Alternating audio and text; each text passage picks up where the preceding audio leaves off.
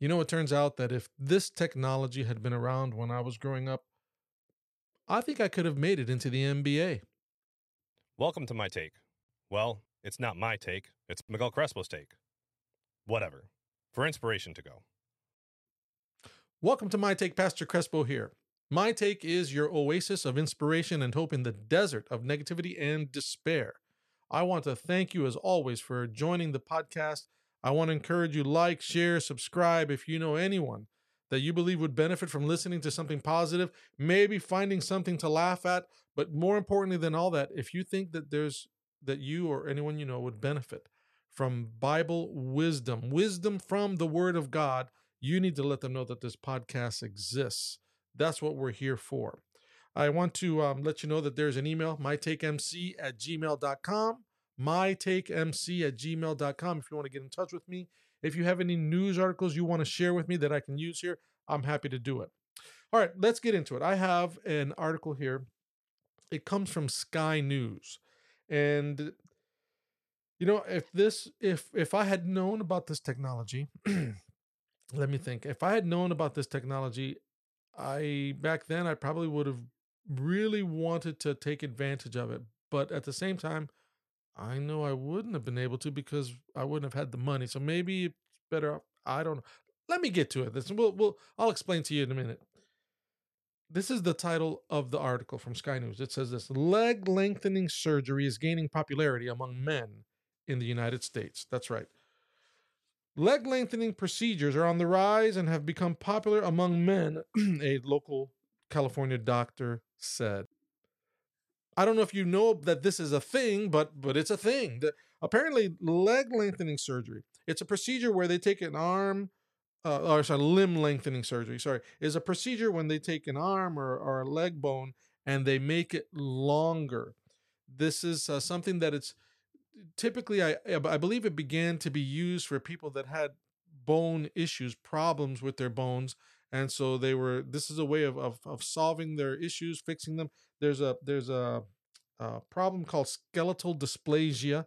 I don't know what it is. It's a bone growth issue, but this was originally a procedure that was used to help people with skeletal dysplasia. But in recent years, it has become more cosmetic. It's become more for people trying to just become taller or have longer arms or what have you. This surgery, by the way, it costs thousands of dollars and can be an intense process. Now, the reason I started the podcast with what I said was that I'm 5'8". When I was growing up, I got into playing basketball and I loved basketball. I still do. These days, I probably have more in common with the basketball than I do with the basketball player. But I still, I love to play when I can, and I enjoy it. But back then, I played in high school. I played a little bit in college. I played on the Marine Corps team on our base. I was going to go back to college and play, but at 5'8", every person who loves basketball, every basketball player's dream is to play in the NBA. I was fast. I was smart. I think I still am smart. I don't know. I love the sport, and I dreamt of playing in the NBA, but not at 5'8". If I had known that this existed and this was a thing, I don't know. I think I would have probably I would have looked into it seriously because I just you know, give me 5 more inches. Make me taller.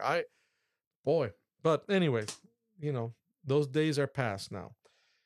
All right, let's get into this. The article is quoting a doctor out of Burbank, California. And of course, if you're going to be talking about limb lengthening and being used as a cosmetic procedure, it's going to have to come out of California. There is, God bless all of you living in California, but there's this, this culture, Hollywood culture, looks, and trying to hold on to your looks as long as possible. If you don't like something about your face, you fix it. If you don't like something about your body, you get it cut off or filled in. And if you are not tall enough, now you can become as tall as you want.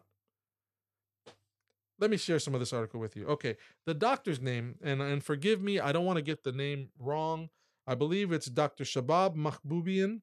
He's a surgeon at the Limb Lengthening Institute in Burbank, California. He says this. He says that I even have 60 to 65-year-old guys that have come to me to undergo the procedure because it just doesn't stop.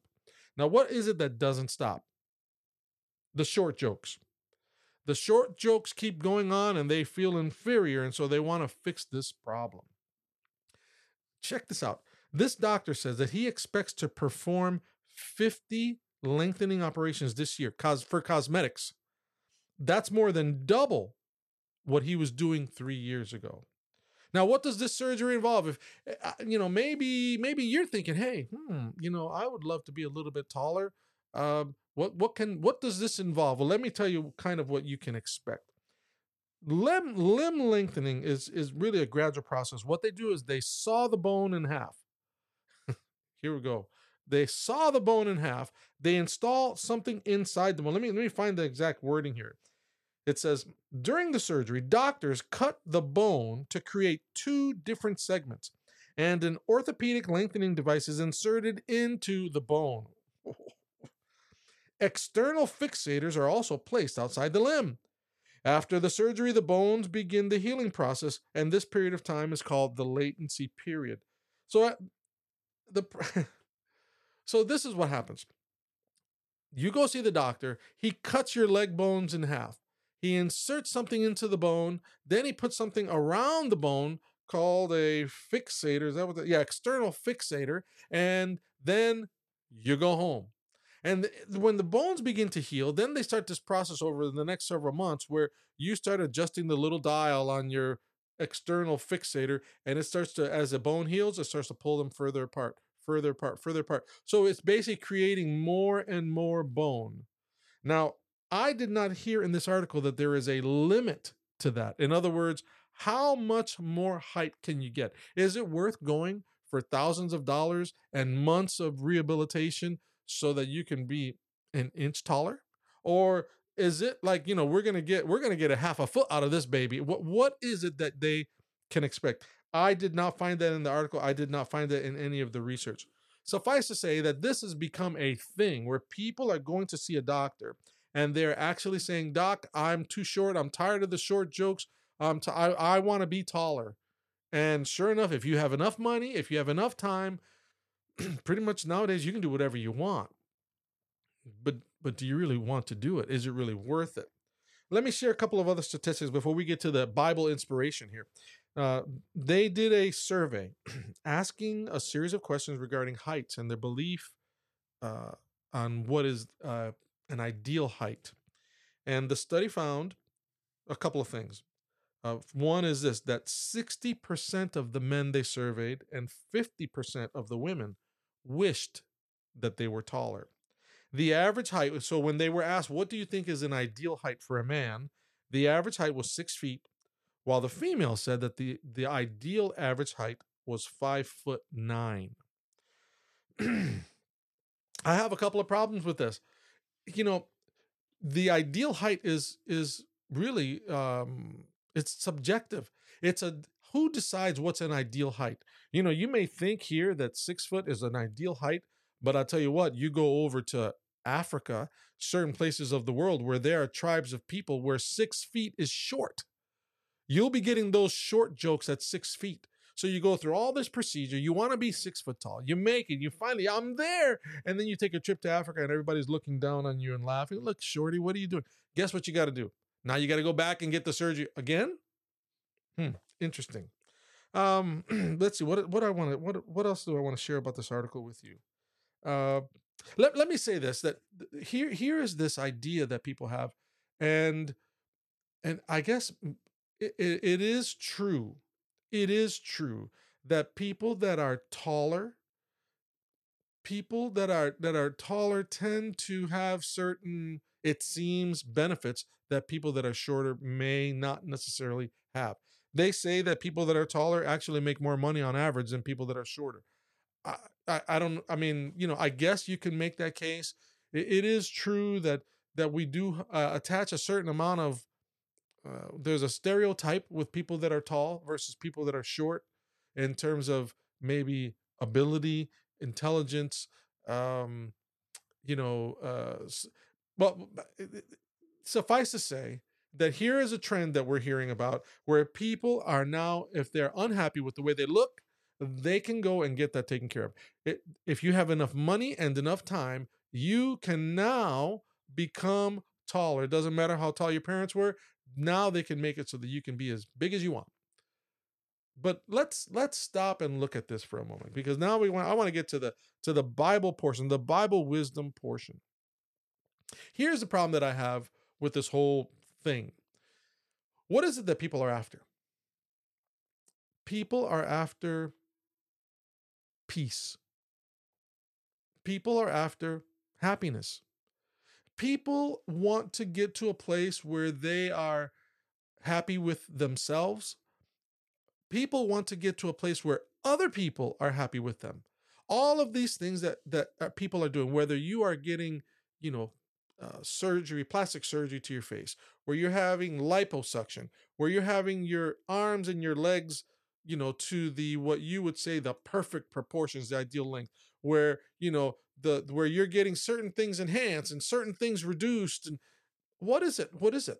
We are trying to meet a standard that either we have let society put in our minds, or that for whatever reason we've created ourselves by watching things around us, all because we feel inadequate. All of this comes down to a sense that I am not like everyone else, or I want to be better than everyone else. But, there's a word in the Bible. It's not just in the Bible, but there's a word in the Bible that is very interesting. And that word is contentment. That's right. There's a verse in the Bible when the Apostle Paul, he was having a conversation with Timothy. He was a young preacher. Timothy was, I don't know how old he was, but he was younger than Paul. And Paul's giving him some counsel. And he's writing in his letter, they call it First Timothy in the New Testament. He's writing and he's giving him counsel, and he's going through certain things, telling him, how you're supposed to be preaching and teaching. And don't let people look down on you because you're young. He shares something very important with him, that if we can learn this one thing, oh man, your life will change. And that's this. First Timothy 6:6, he says to him, godliness with contentment is great gain. I want you to think about life for a moment. Maybe your life, maybe somebody you know. There are people in this world that are constantly chasing something. In other words, their whole life is a quest to attain a thing, because they feel that once they attain this thing that they'll be happy. The problem is you chase and chase and chase, but during the time that you spend chasing this thing, you miss out on all sorts of opportunities around you. You miss out on relationships, people, experiences, memories.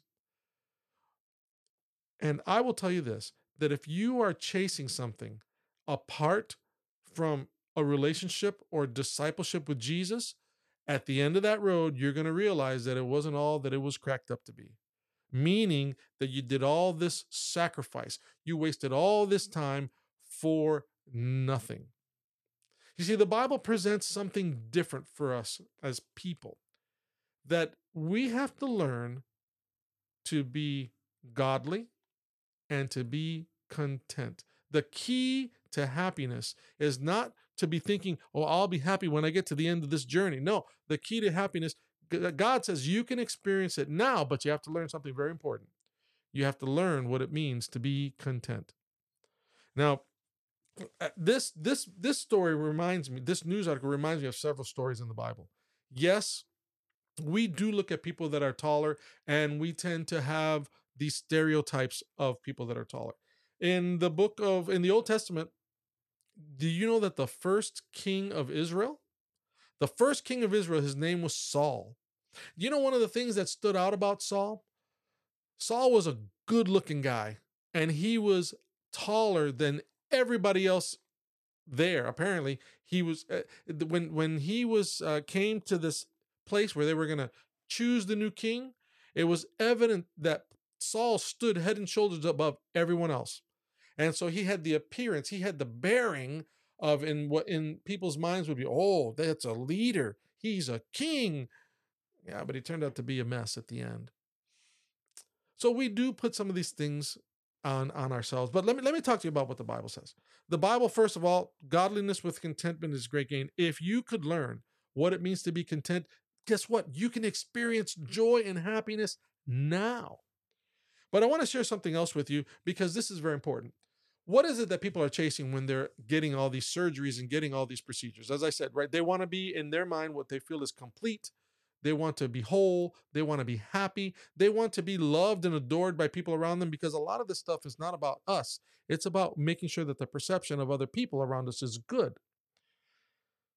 But my friend, here's the my take, the inspiration that I want to share with you this morning is that the Bible, God presents something else.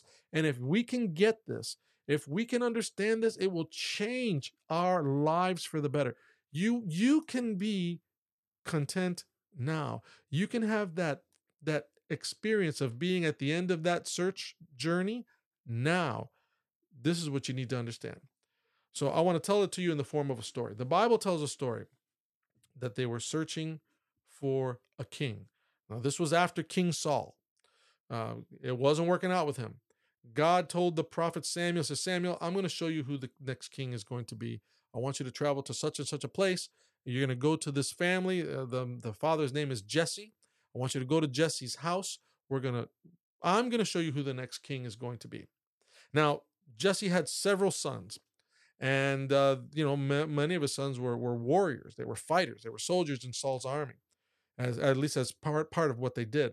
And the Bible says that he went to see Jesse. Here comes this prophet. He wants to see his sons and bless them. All of a sudden, the firstborn of Jesse comes. And this guy is, he's tall, he's strong, he's handsome. And Saul is like, oh man, surely this has got to be the next king. But God said something very interesting to him. I want to share this with you.